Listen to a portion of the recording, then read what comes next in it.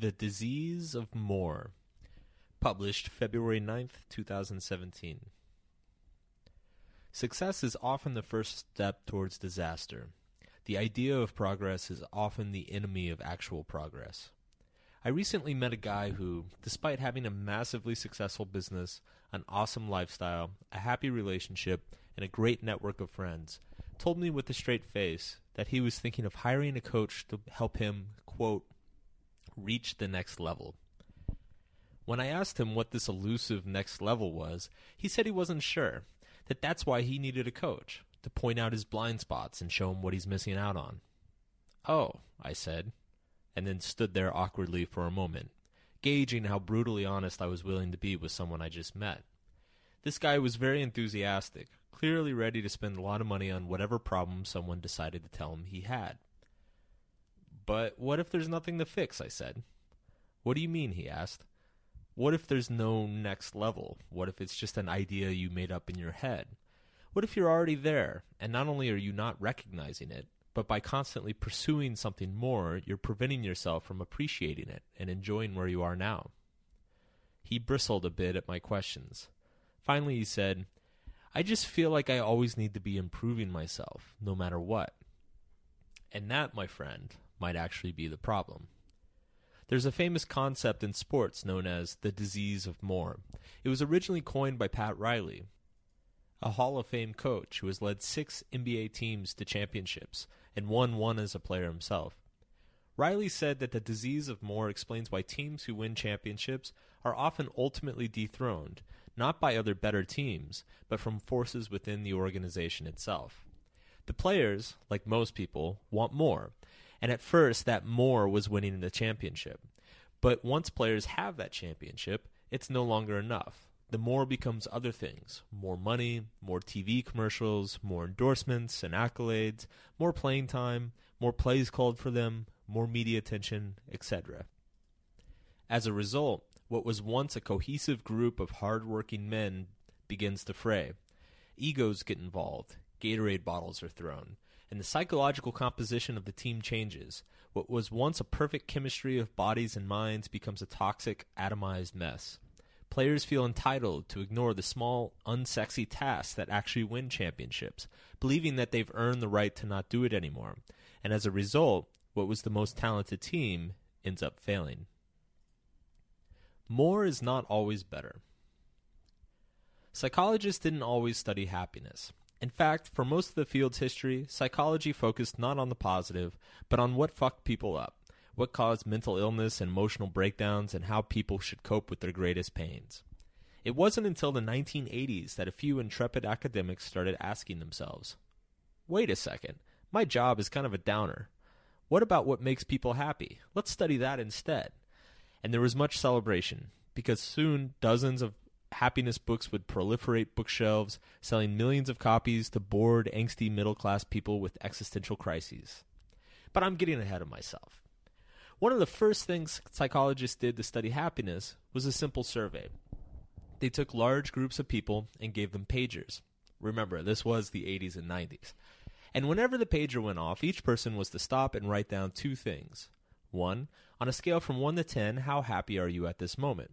And 2, what has been going on in your life to cause these feelings? They collected thousands of ratings from hundreds of people from all walks of life. And what they discovered was both surprising and actually incredibly boring. Pretty much everybody wrote 7, like all the time, no matter what. At the grocery store, buying milk, 7. Attending my son's baseball game, 7. Talking to my boss about making a big sale to a client, 7. Even when catastrophic stuff hit, Mom got cancer, missed a mortgage payment on the house, Junior lost an arm in a freak bowling accident, happiness levels would dip to like the 2 or 5 range for a short period of time, and then, after a certain amount of time, promptly return to 7. This was true for extremely positive events as well. Lottery winners, dream vacations, marriages, people's ratings would shoot up for a short period of time, and then, predictably, settle back in around 7. This fascinated psychologists. Nobody is fully happy all the time. But similarly, nobody is fully unhappy all the time either. It seems that humans, regardless of our external circumstances, live at a constant state of mild but not fully satisfied happiness. Put another way, things are pretty much always fine, but they could also always be better. But this constant 7 that we're all more or less always coming back to, it plays a little trick on us. And it's a trick that we all fall for over and over again. The trick is that our brain tells us, if I could just have a little bit more, I'd finally get to 10 and stay there. Most of us live most of our lives this way, constantly chasing our imagined 10. You think to be happier, you need to get a new job, so you get a new job. And then a few months later, you feel like you'd be happier if you had a new house, so you get a new house. And then a few months later, it's an awesome beach vacation, so you go on an awesome beach vacation. And while you're on the awesome beach and your awesome beach vacation, you're like, you know what I fucking need? I need a goddamn pina colada. Can't a fucker get a pina colada around here? And so you stress about your pina colada, believing that just one pina colada will get you to your 10. But then it's a second pina colada, and then a third, and then, well, you know how this turns out. You wake up with a hangover, and you're at a 3. But that's okay, because you know that soon you'll be back at 7. Some psychologists call this constant chasing of pleasure the hedonic treadmill, because people who are constantly striving for a better life end up expending a ton of effort only to end up in the same place. But wait, I know what you're saying. WTF, Mark? Does this mean that there's no point in doing anything? No. It means that we need to be motivated in life by something more than our own happiness. It means that we have to be driven by something greater than ourselves.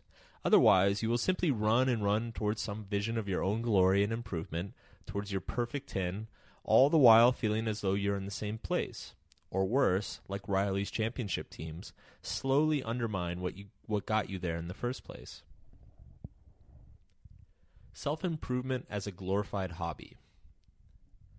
Back in my early 20s, when I was what I would characterize as a self-help junkie, one of my favorite rituals every year was to sit down around New Year's and spend hours mapping out my life goals, my vision for myself, and all the amazing shit I was going to do to get myself there.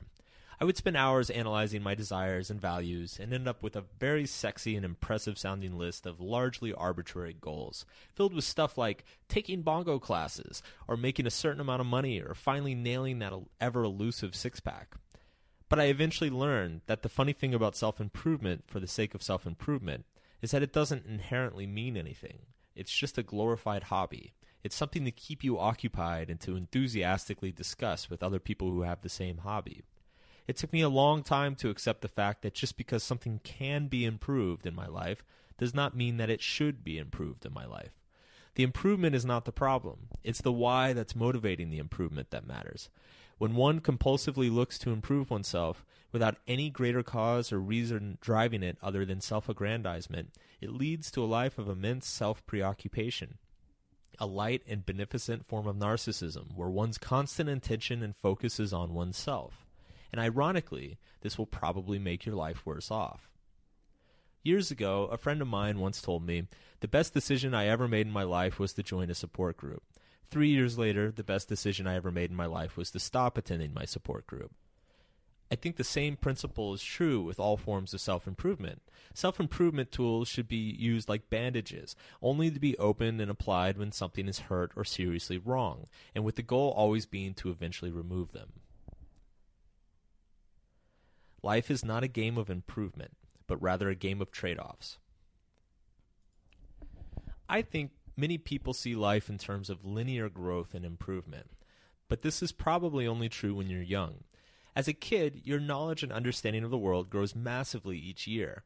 As a young adult, your opportunities and skills grow rapidly as well.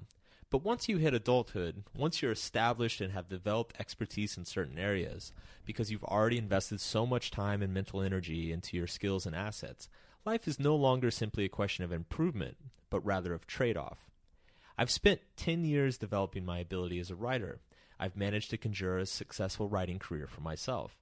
If I turned around and wanted to become a DJ, on the one hand, you could argue I'm improving myself by expanding my talents and skill set. But to put hundreds of hours to become competent at an entirely new artistic endeavor would force me to give up some opportunities as a writer. That 500 hours or whatever is necessary to DJ competently could be spent writing another book, or starting a column at a prestigious magazine, or simply shitting out a bunch more blog posts like this one.